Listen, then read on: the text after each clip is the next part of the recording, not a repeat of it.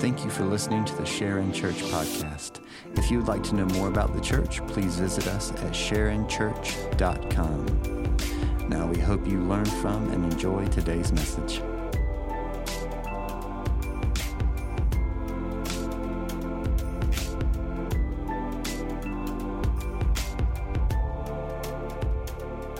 Continue our worship through the study of God's word. So grab your Bibles or your devices and go to Exodus chapter 17. We're going to start in verse 8, Exodus 17, verse 8. We're going to finish chapter 17 and then go through at least the first half of chapter 8 this morning.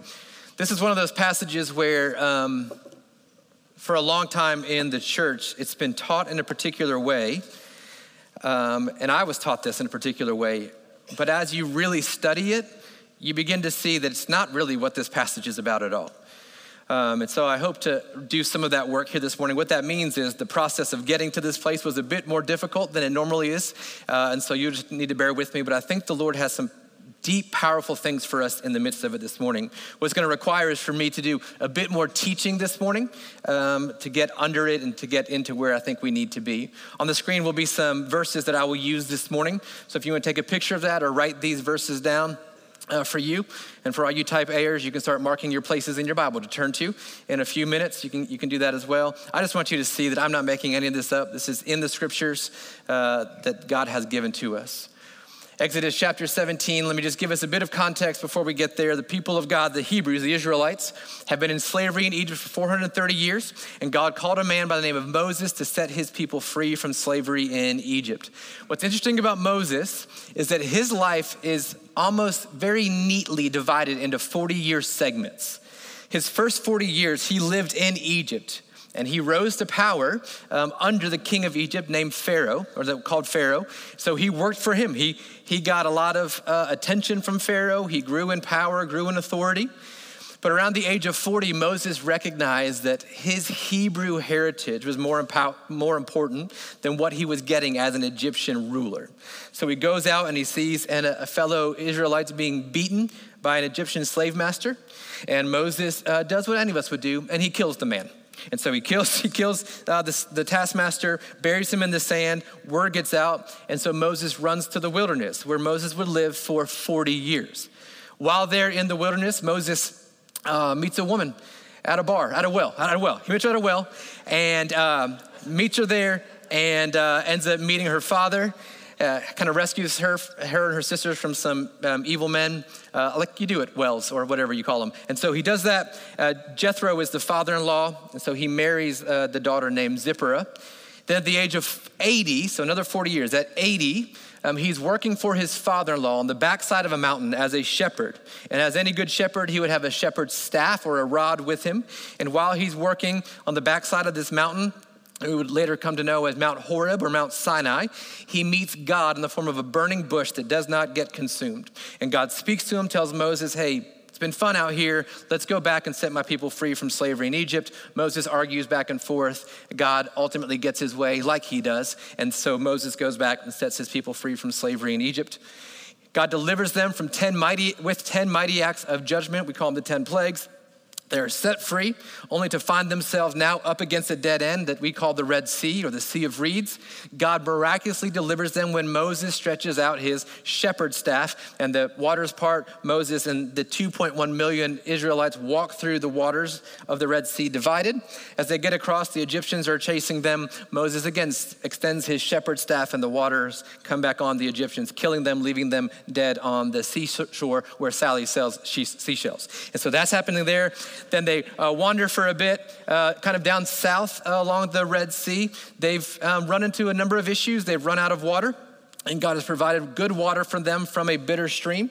They ran out of food, and so God made it rain bread from heaven. They ran out of water again. This is what we read last week. And so God, through his power and the hand of Moses with that staff, the shepherd's staff, strikes a rock, and the waters flow from that rock, and they are nourished again. This has all happened probably in the course of in the wilderness for a couple of months now. They've been following God by a pillar of smoke by day and a fire by night. They've been following him miraculously through the wilderness. They're only a few months in, and they've got another 40 years to go in there, but they don't know that yet, but we know it because we read ahead. And so all of this is happening as God is taking them to the promised land, the Canaan, the land that God had promised to them years and years and years ago. So we pick up this morning in Exodus 17, God has just miraculously provided water from a rock. And he did it in a pretty powerfully fatherly way, in that he tells Moses to go and to gather the troublemakers and to bring them and to watch what's going to happen, the elders. And they watch what's going to happen, and God provides the water for them. At this point, the Israelites don't like Moses at all. In fact, they're ready to stone him to death. And so they're waiting for that moment, and then God miraculously provides. And this is where we pick up in verse 8 of Exodus chapter 17. I'm going to read from Exodus 17:8 all the way through chapter 18, verse 12. I know our chapters mess it up a bit. I just want to read through it as one cohesive account. Verse 8, then Amalek came and fought with Israel at Rephidim. Rephidim is where they are, where they get the water from the rock. Rephidim means resting places, or resting place. So Moses said to Joshua, choose for us men and go out and fight with Amalek. Tomorrow I will stand on the top of the hill with the staff of God in my hand. So Joshua did as Moses told him and fought with Amalek, while Moses, Aaron, and Hur went up to the top of the hill. Whenever Moses held up his hand, Israel prevailed, and whenever he lowered his hand, Amalek prevailed. But Moses' hands grew weary, so they took a stone and put it under him, and he sat on it. And while Aaron and Hur held up his hands, one on one side, the other on the other side. So his hands were steady until the going down of the sun. And Joshua overwhelmed Amalek and his people with the sword. Then the Lord said to Moses, write this as a memorial in a book and recite it in the ears of Joshua, that I will utterly blot out the memory of Amalek from under heaven. And Moses built an altar and called the name of it, the Lord is my banner. Underline that, we'll come back to it. Saying, a hand upon the throne of the Lord will have war with Amalek from generation to generation. Then chapter 18, verse 1, Jethro, the priest of Midian, Moses' father-in-law, heard of all that God had done for Moses, for Israel, and for Israel, his people, how the Lord had brought Israel out of Egypt. Now Jethro, Moses' father-in-law, had taken Zipporah, Moses' wife, after he had sent her home, along with her 2 sons. The name of the one was Gershom, for he said, I've been a sojourner in a foreign land. And the name of the other, Eleazar, for he said, the God of my father was my help, and he delivered me from the sword of Pharaoh. Jethro, Moses' father-in-law, came with his sons and his wife to Moses in the wilderness where he was encamped at the mountain of God. And when he sent word to Moses, I, your father-in-law Jethro, am coming to you with your wife and her 2 sons with her. And Moses went out to meet his father-in-law and bowed down and kissed him. And they asked each other of their welfare and went into the tent. And then Moses told his father-in-law all that the Lord had done to Pharaoh and to the Egyptians for Israel's sake, all the hardship that had come upon them in the way, and how the Lord had delivered them. And Jethro rejoiced for all the good that the Lord had done in Israel, in that he had delivered them out of the hand of the Egyptians. Jethro said, blessed be the Lord, who has delivered you out of the hand of the Egyptians and out of the hand of Pharaoh, who has delivered the people from under the hand of the Egyptians. Now I know that the Lord, Yahweh, is greater than all gods, because in this affair they dealt arrogantly with the people. And Jethro, Moses' father-in-law, brought a burnt offering and sacrifices to God. And Aaron came with all the elders of Israel to eat bread with Moses' father-in-law before or in the presence of God.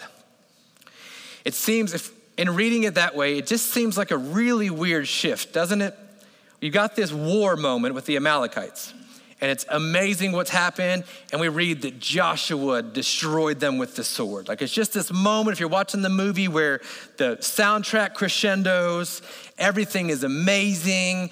There's blood flying everywhere. And at the end of it, Joshua stands up, and then Moses has an altar, and he plants a flag there, just this flag. And he's like, this is the Lord's. And it's amazing. And you're ready for the credits to roll. And then it just goes black. And then it's just a close-up of Moses' father-in-law. You're like, what? I don't understand. Things were going so well. Why this now? Well, that's the intent of Moses, the author, through the sovereign hand of God in what's happening here. And so I want to walk through it a bit. We have to remember, first of all, Exodus is the second book of a 5-book series. Genesis, Exodus, Leviticus, Numbers, and Deuteronomy. The 5 of them make up what's called the Pentateuch, or the Torah, the law. And it's a 5-book series. And so we can't jump into book 2 and expect to understand everything happening there. We can, but we miss the depth of actually what's going on here. Any of you Star Wars people? Me? Yeah. I am not. I love you. I am not. Just never got into it, didn't do that, or comic books or anything like that, but more power to you. Our sons are Star Wars people, at least they claim to be. And so I've really tried to get into Star Wars with the boys, to try to understand it and figure it all out. And I don't get it all. I'll be honest with you, I don't get it. But it's fun, it's great. So the other night, Colton and Kaysen want to watch the new series. What's it called? I have no idea what you're saying, but yes, that's it. Obi-Wan, is that what you said? Yeah, Obi-Wan. All right, so I'm very well versed in this War of the Stars. And so this Obi-Wan, we're watching it. And this just proves to you that I'm having to ask my 13-year-old son, who is this? Is he a good guy or a bad guy? I don't know. Is he good? Is she good? Why does she have her hair in braids around her earmuffs? I don't understand. What's this? Is that a thing? He's like, Dad, come on. All right, fine. But there are things in this that he's like, oh, that's him and that's her. And I'm like, I don't know what you're talking about. But it looks cool on the screen, so I'm gonna keep watching it with you until you go to sleep, and then I'm gonna watch basketball. But I'll pretend with you as long as you want me to. And so we're watching it. But what's happening is the same thing that's happening here. There's a moment here in Exodus 17 and 18 that if you're familiar with the account, you're like my son who's like, oh, that's him. That's the one, and that's happened. But for many of us, you're more like me, and you're like, I don't know who these people are, and why is this important? And let's just get on to where there's the good business advice, where Jethro tells Moses how to set up teams. Let's just go to that, because that's more practical. Well, listen, I love you. The Bible is not a way for you to set up your business. This is about the glory of God. So there's something else happening here that we miss because we aren't well versed in the beginning of it.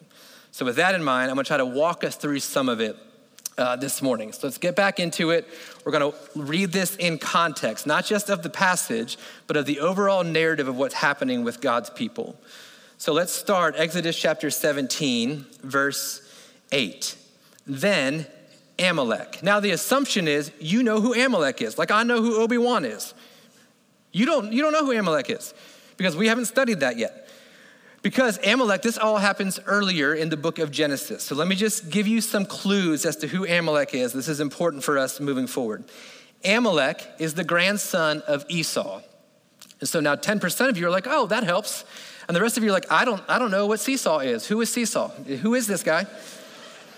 Is that healthier than other kinds of salt? I don't understand what's happening. And so Esau, let's go back through kind of the lineage of the people of God.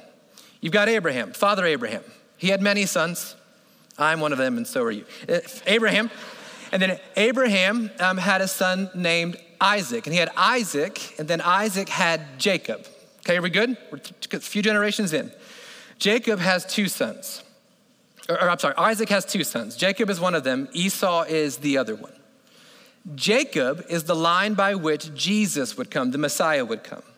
Esau is the line by which no Messiah would come from. Throughout Scripture, the line of Jacob is referred to as more of the spiritual line and Esau as the fleshly line. It's evil, the line of Esau. Amalek is from the line of Esau. Now, Esau and Isaac both share they share Abraham, but there's something that happened in the family tree that causes an issue. This is Amalek. The Amalekites are, they're kind of like, they're the base level enemies of God in the Old Testament.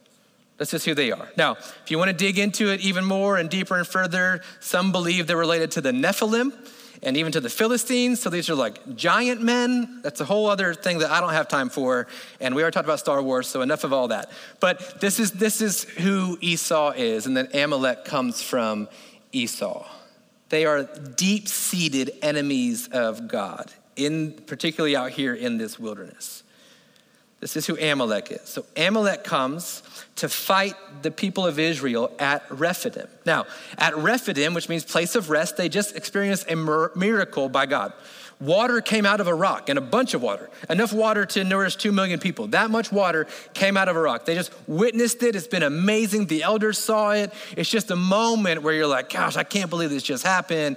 And then, it just says then. So it's almost like immediately, the next day, there's an attack on the people of God. Now, if you remember back earlier, God had led the Israelites a particular way out of Egypt into the promised land because he didn't want them to go through where the Philistines were, where there would have been a big battle, because they weren't ready for war. Well, apparently 2 months later, now they're ready for war. And so they're ready, and Amalek comes. And Amalek, he's a scumbag, man. He fights, he comes from the back. Like, he attacks the people who can't quite keep up. This is what he does. So it's evil on all fronts. And he fights the people of God at Rephidim. And maybe you can relate to that. You've had a moment with God that's just amazing, and then it's like the next day your car falls apart, or the next day you find out something from the doctor. Like, this is real life, what's happening here. So then look at verse 9. So Moses said to Joshua, I don't know if you have family members like this, who they tell you stories, and they mention people that you have no idea who they are, but they act like you should know who they are, even though you've never heard this name in your life. Like, you remember them? It's my cousin from my dad's side all the way through my grandfather. You remember them? No, this is the first I've heard of Joshua. I have no idea who this is. Our kids do it all the time, particularly Landry, who tells stories about school. And in Landry's kindergarten class, she had probably 17 different boys named Jack, and I don't know who they are. Is it Jackson? No, this is Jack. Well, okay, I don't know then. Just tell me the story, and I'll pretend to be very interested. So this happens here. I love her. I am interested. Verse 9. So Moses said, we don't know who Joshua is. And this isn't a case where you would have known Joshua if you would have paid attention in Genesis. No, we don't know who Joshua is. This is the first time we meet Joshua. Joshua would later be the one who would lead God's people into the promised land, because Moses would not be allowed to. But Joshua would lead them into the promised land. Joshua, the Hebrew name for Joshua is Yeshua, which actually then gets translated in the New Testament to the name Jesus. So there's a little plant there, but it's just a man named Joshua who is younger. He's a different generation from Moses. And Moses tells Joshua, choose for us men. Now, if you're paying attention, last week, there were no good men. Do you remember this? Like, they all hated Moses. And he had to drag the elders to see how much their complaining has affected everyone. There's no one good left, but there's something happening. Something shifted in that miracle at the rock. And so he tells Joshua, go out, choose for us men, then go out and fight with Amalek. And Joshua's like, I don't think we're ready. Moses is like, you're definitely ready. So they go. And then Moses, I love Moses. Hey, while you fight, I'm going to go stand on top of the hill with the staff of God in my hand. Come on. You reach a point when you're in your 80s, like, you go do all this stuff. I'm going to watch from up here.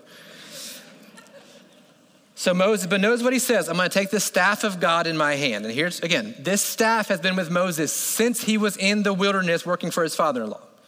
The staff in and of itself has no power. It's just a shepherd's staff.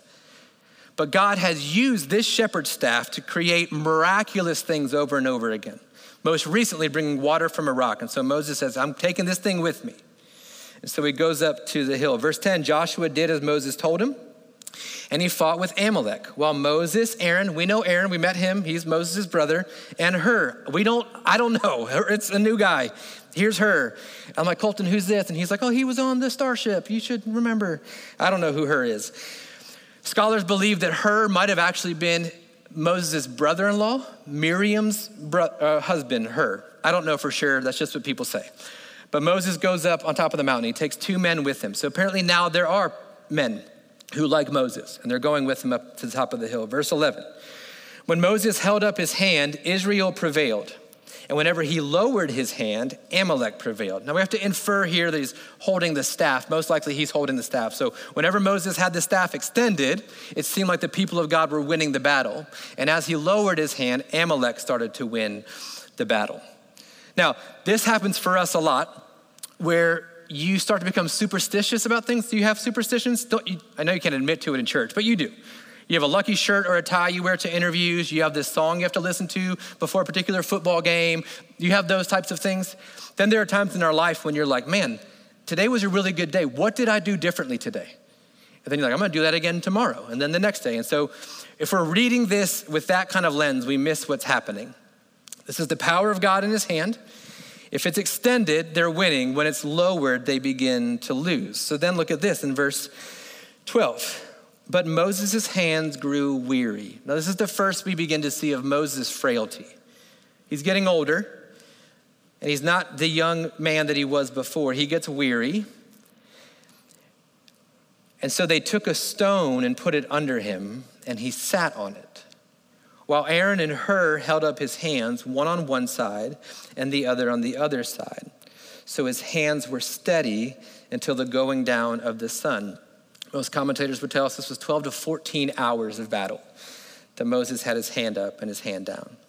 So let me just say this to ruin everything you've ever thought. This is not about prayer.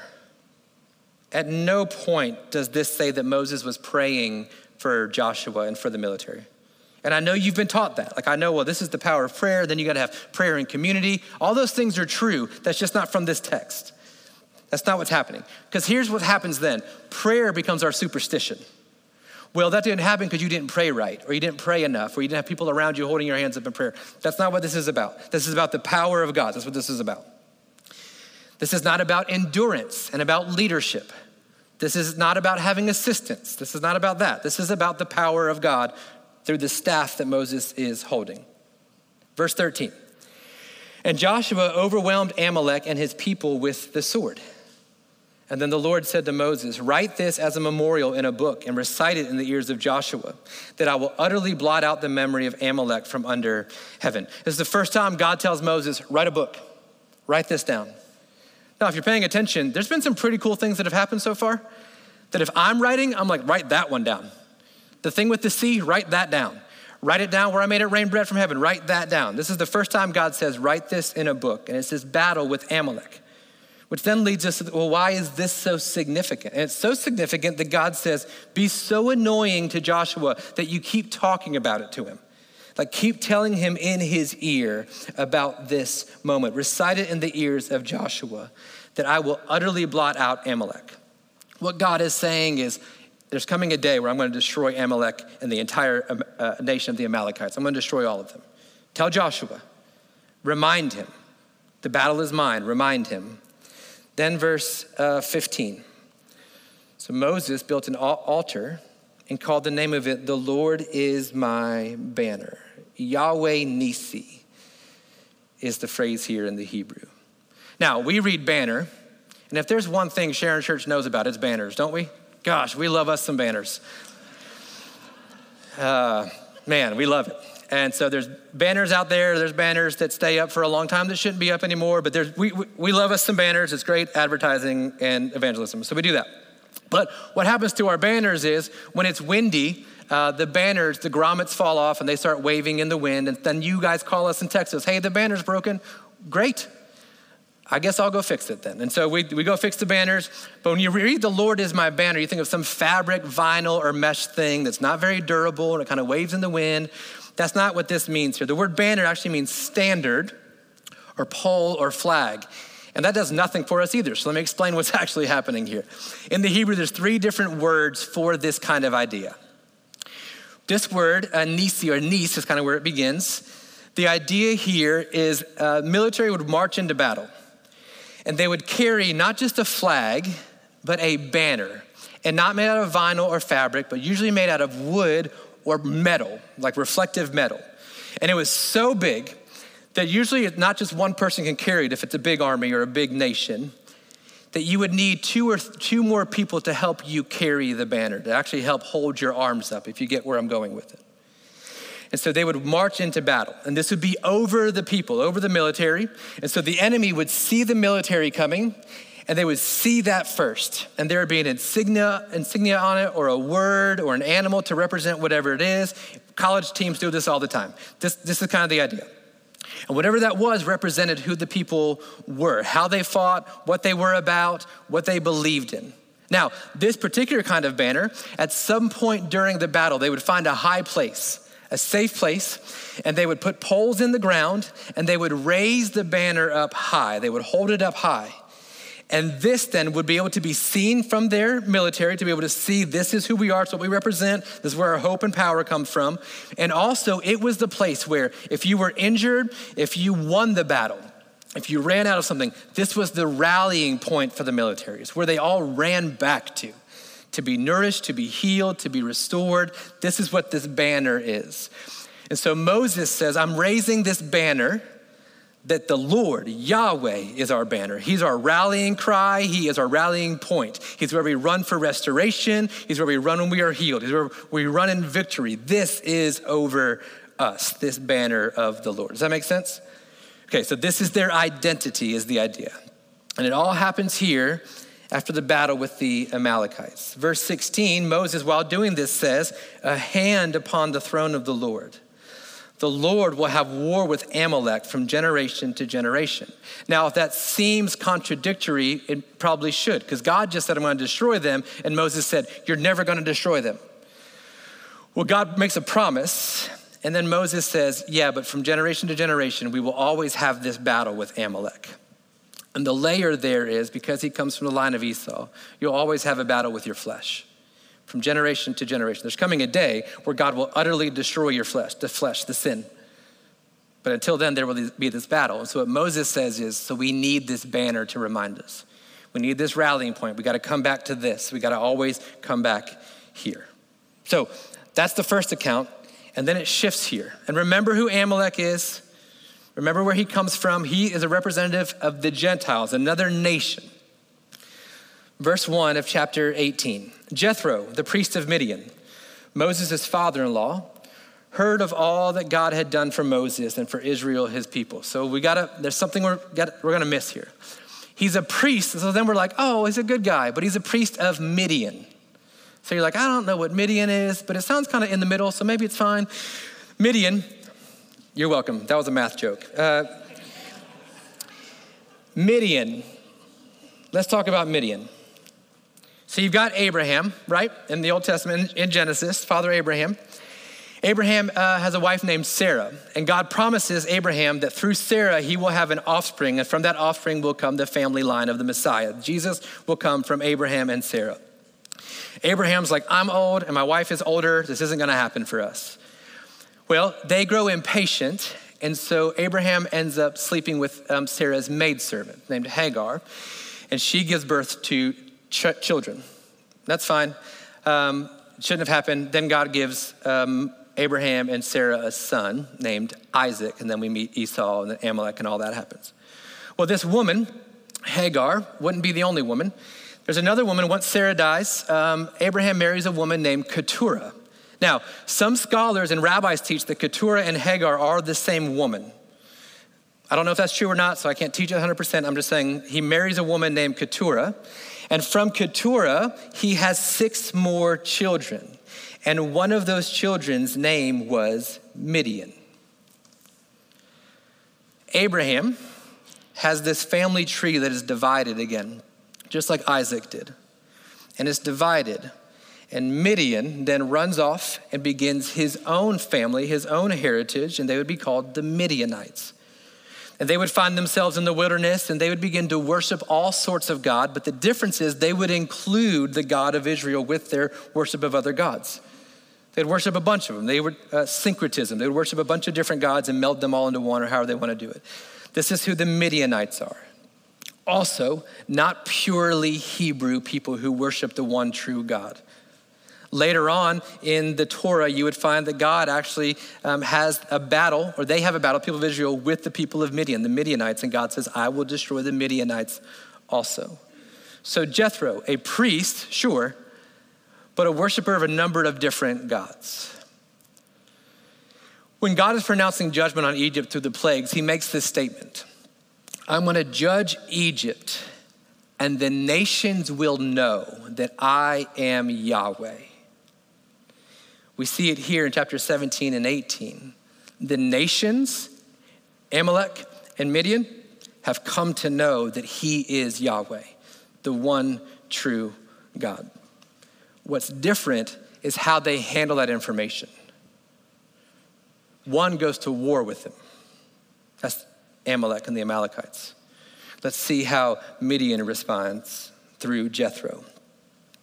Verse 2, now Jethro, Moses' father-in-law, had taken Zipporah, Moses' wife, after he had sent her home, along with her 2 sons. The name of one was Gershom, and then verse 4, the name of the other was Eleazar. So let's recap a bit. This is the beauty of studying the Bible in context, of studying a book of the Bible, is that we know some of this already.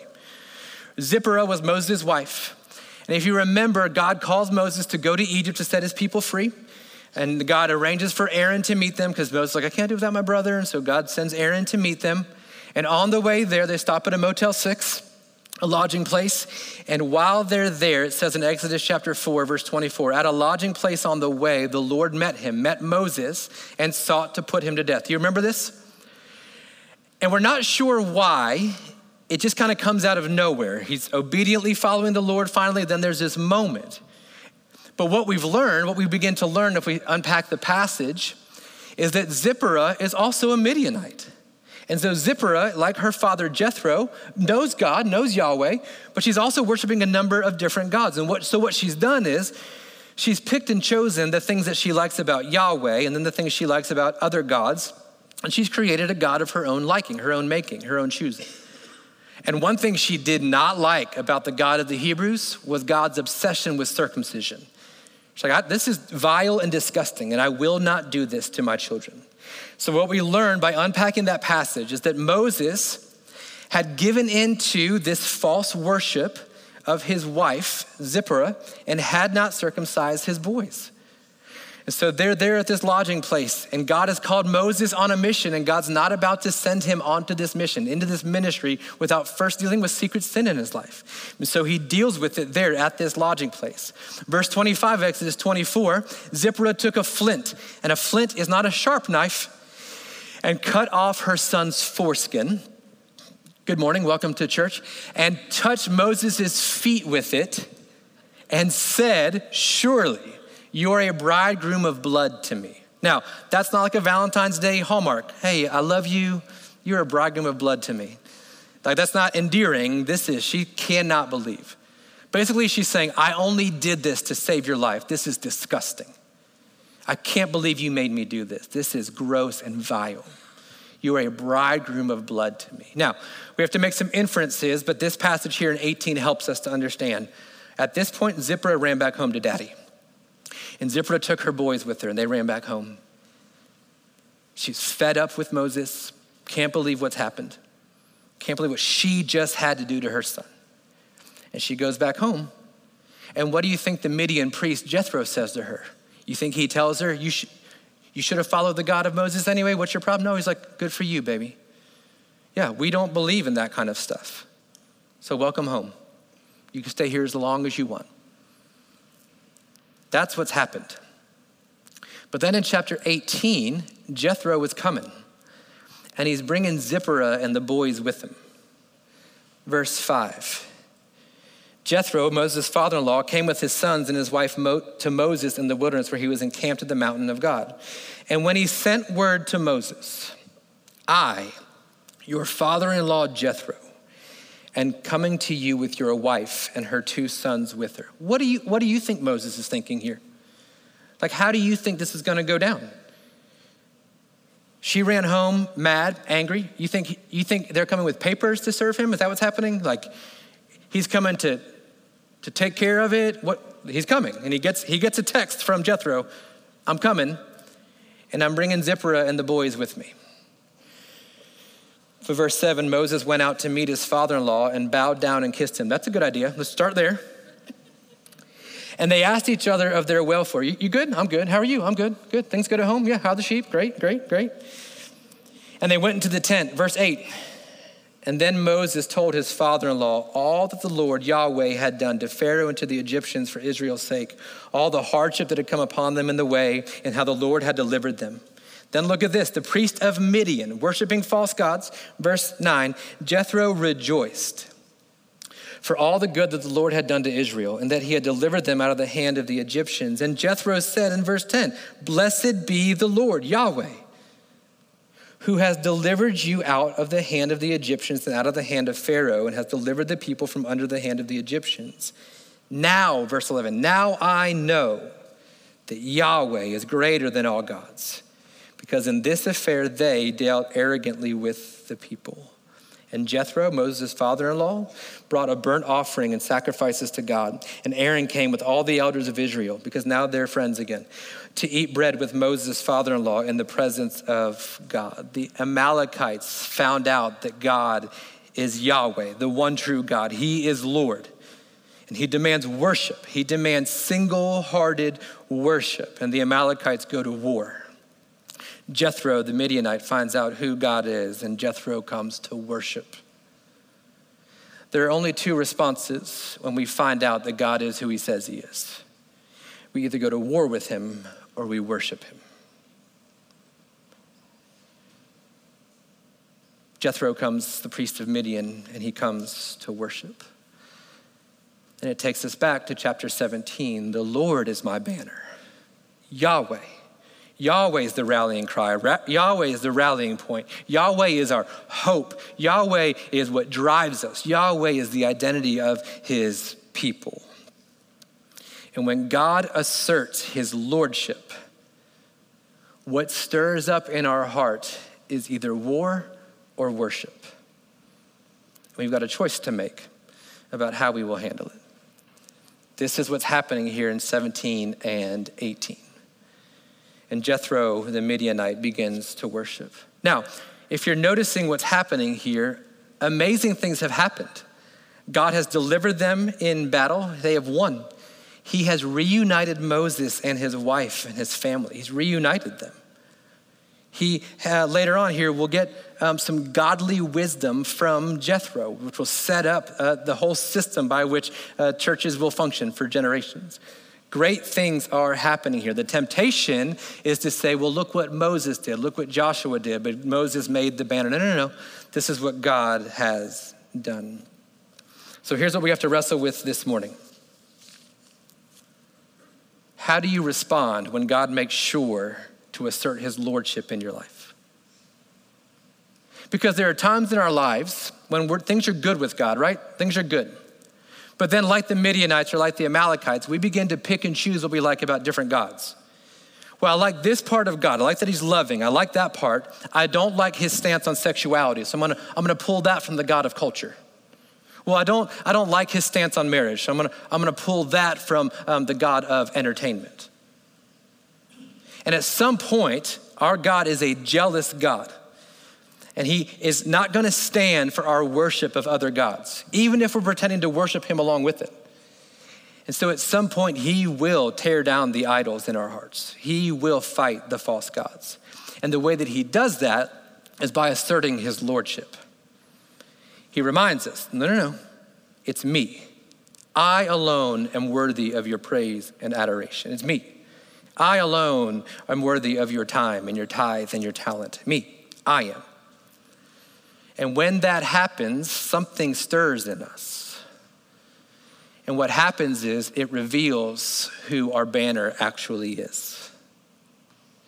Because we say that Jesus is Lord and we say that he is the banner over us, but the truth is we have a number of different banners. We have a number of different standards and flags that we fly, a number of different rallying points and rallying places and identities that we run to. And in these seasons where God reveals his lordship, will reveal to you where your banner actually is, where you fly your flag. So let's just ask some questions this morning. Who is your banner? Who is your rallying point? Where do you find all hope? Where do you find peace? Where do you find your identity? And when God begins to press on the things that are not him, it's where we start to go to war or we choose worship. Is your banner your job? Your hope is actually in full-time employment. Your hope is in what you make. Your hope is in your title and your reputation. Is your banner in your marriage? Your spouse has become your God. The world revolves around them. And sometimes because you love them, sometimes because you're afraid of them. But it does. You make decisions about your schedule and about your spending based on your spouse. Or your children. Have your children become your banner? That's the thing you run back to. When your marriage is falling apart, well, at least we got the kids. Is America your banner? Is that the flag you fly?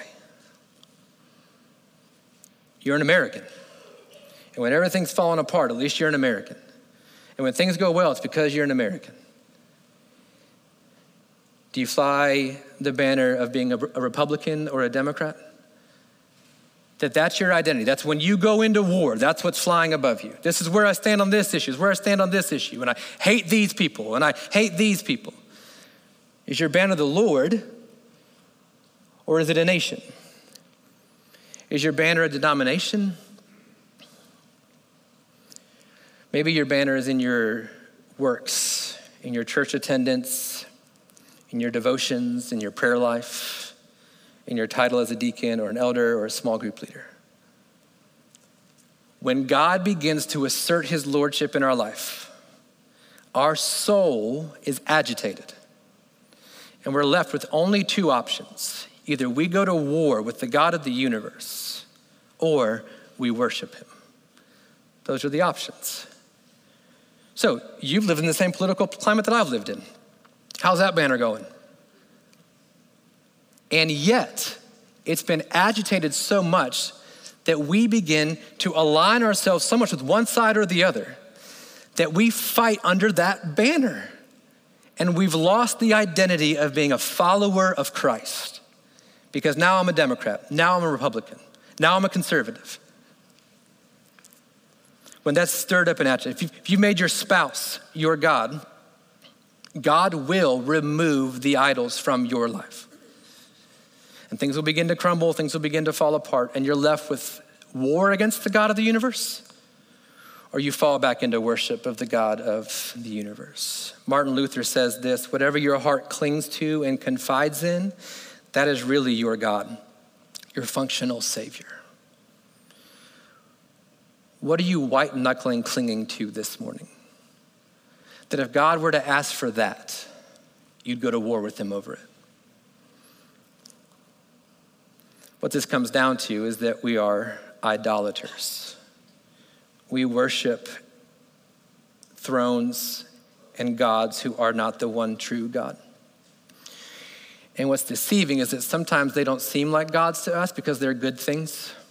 Marriage is a good thing. Your spouse is a good thing. Children are a good thing. Tim Keller says an idol is usually a good thing that we make ultimate. We say, unless I have that, I am nothing. So singles, have you made marriage an idol? To where you say, gosh, if I don't get married, I am nothing.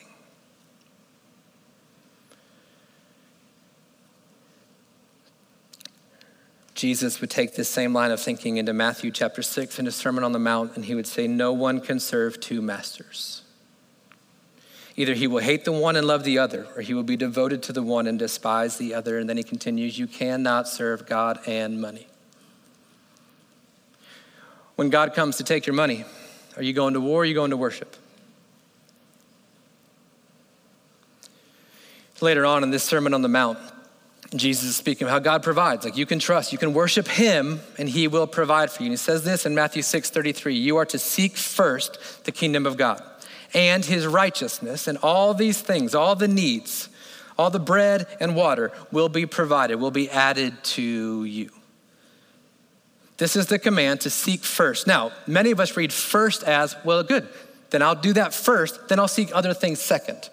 Like I'll seek the Lord from about 8 to 8:30 a.m. in the morning. And then at 8:30, man, I'm seeking finances. I'm seeking relationship. I'm seeking addiction. I'm seeking those things. This is not what the word first here means. This word first means in such a way that it seeps its way into everything. What it means in light of Exodus 17 and 18 is, are you looking for the banner of the Lord? Are you looking for that rallying point? Are you looking for that? When everything's falling apart, what are you looking for? Are you looking for a way out? Are you looking for a new job? Are you looking for a way to make more money? Are you looking for a new spouse? Are you looking for new kids? I've got some, if you're looking for new things, you can't have mine. I love them too much. But this is, to seek first the kingdom of God is, what are you looking to? In the middle of the war, in the middle of the battle with the flesh, what are you looking to? You seek first the kingdom of God, and everything else will come with it. So if you notice, Moses got a lot of great things. But if his pursuit was to restore his family, he might have restored his family, but he would have lost God in the process. But he sought first the kingdom of God, and all those things were added to him. God is the banner. The Lord is my banner. So Joshua would take over and he would lead his people into the promised land. And we are so much like the Israelites in that we take a long time to learn things. So again, they're back to complaining. They're back to worshiping false gods. And Joshua says this to them in verse 14 of chapter 24. They've made the claim, we're going to worship God. And he says, fine, verse 14. Therefore, fear the Lord and serve him in sincerity and in faithfulness. What does it mean to serve him in sincerity? Sincerity is the idea of single-mindedness or pure, in a way that gold, if it's mixed with something else, loses its value. It's not sincere. Our worship of the Lord has got to be sincere. It's got to be pure, not mixed in with other gods, not mixed in with culture, not mixed in with social justice, but just God. God. Okay. If you say you want him, here's what we do. We serve him in sincerity and faithfulness. Then you put away the gods that your fathers served beyond the river and in Egypt and serve the Lord. When God asserts his lordship in your life, there are only two responses: war or worship. And worship must be sincere. Anything but sincere worship is war with the Almighty. So I don't know where you are this morning and what you've come in with. I don't know where you find yourself frustrated and agitated. I don't know where you find yourself discouraged.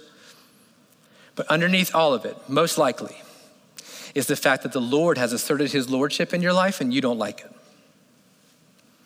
And so you've gone to war with him.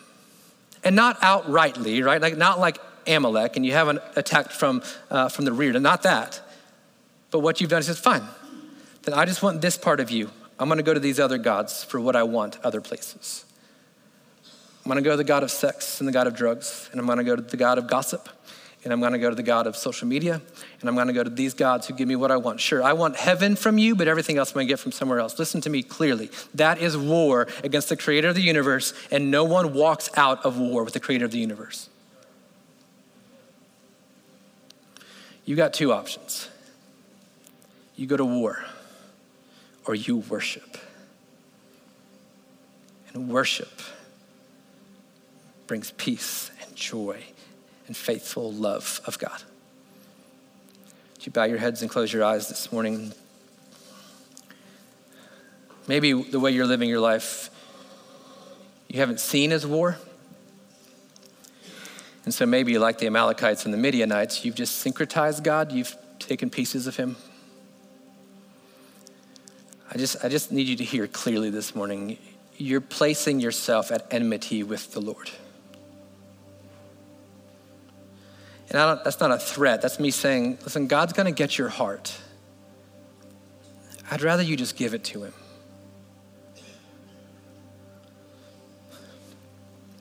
When he asserts his lordship, what's your response? Well, Brandon's going to play, and I'm going to pray over us. And maybe for some of you this morning, what you have to do today is you've got to come to the altar like Moses did, and you got to make a declaration. The Lord is my banner. Yahweh is where I run to. Yahweh is my rallying point and my rallying cry. It's not the ideology of a political party. It's not the ideology of an entertainer. It's not sports. It's not media. It's not finance. I don't run there. I'm running to him. Maybe some of you have run to the false god of your family, and you need to come here and confess to him that you've made your family a priority over him. You come and lay it all down before him to worship him this morning, that he would tear down the high places in your heart. You'd hand it to him because listen, you're at war with him otherwise. And your life's falling apart and things don't seem to add up and everybody's against you. Are you at war with God? Like maybe, just maybe he's trying to get to your heart. But you keep fighting instead of worshiping. I'm going to pray. If you need to come forward to do that, you can. You want to do it in your chair, you can as well. We have elders and staff who I'm sure would love to pray with you. Let's just pray. And the altar is open. God, thank you for being such a gracious, patient God and Heavenly Father. God, there are so many times that I have worshiped at the altar of being liked, worshiped at the altar of being accepted. I've worshiped at the altar of finance and family. And I can look back on those seasons of my life and I see what you did. See how you pursued my heart by tearing down the false gods, the high places. So Father, I know you are. I know you're doing it today because I know we're humans and I know we're prone to wander. So guys, pray for a spirit of courage and boldness for our people today, that they would confess and walk in this truth. That there's only two ways to respond. And if we're not worshiping, we're at war. So challenge us and convict us. God, I'm thankful. Thousands of years after this moment in Exodus, Jesus became our banner who was raised. He was high and lifted up, that he would draw all men to himself on that cross. So God, today, if there's someone in the room today who needs to come under that banner of the finished work of Jesus, God, I pray you would allow them to do it. That they would see the frailty of their own humanity as a way that you're drawing them to yourself. And today, God, may we make a declaration of worship. The Lord is my banner. In Jesus' name I pray, amen.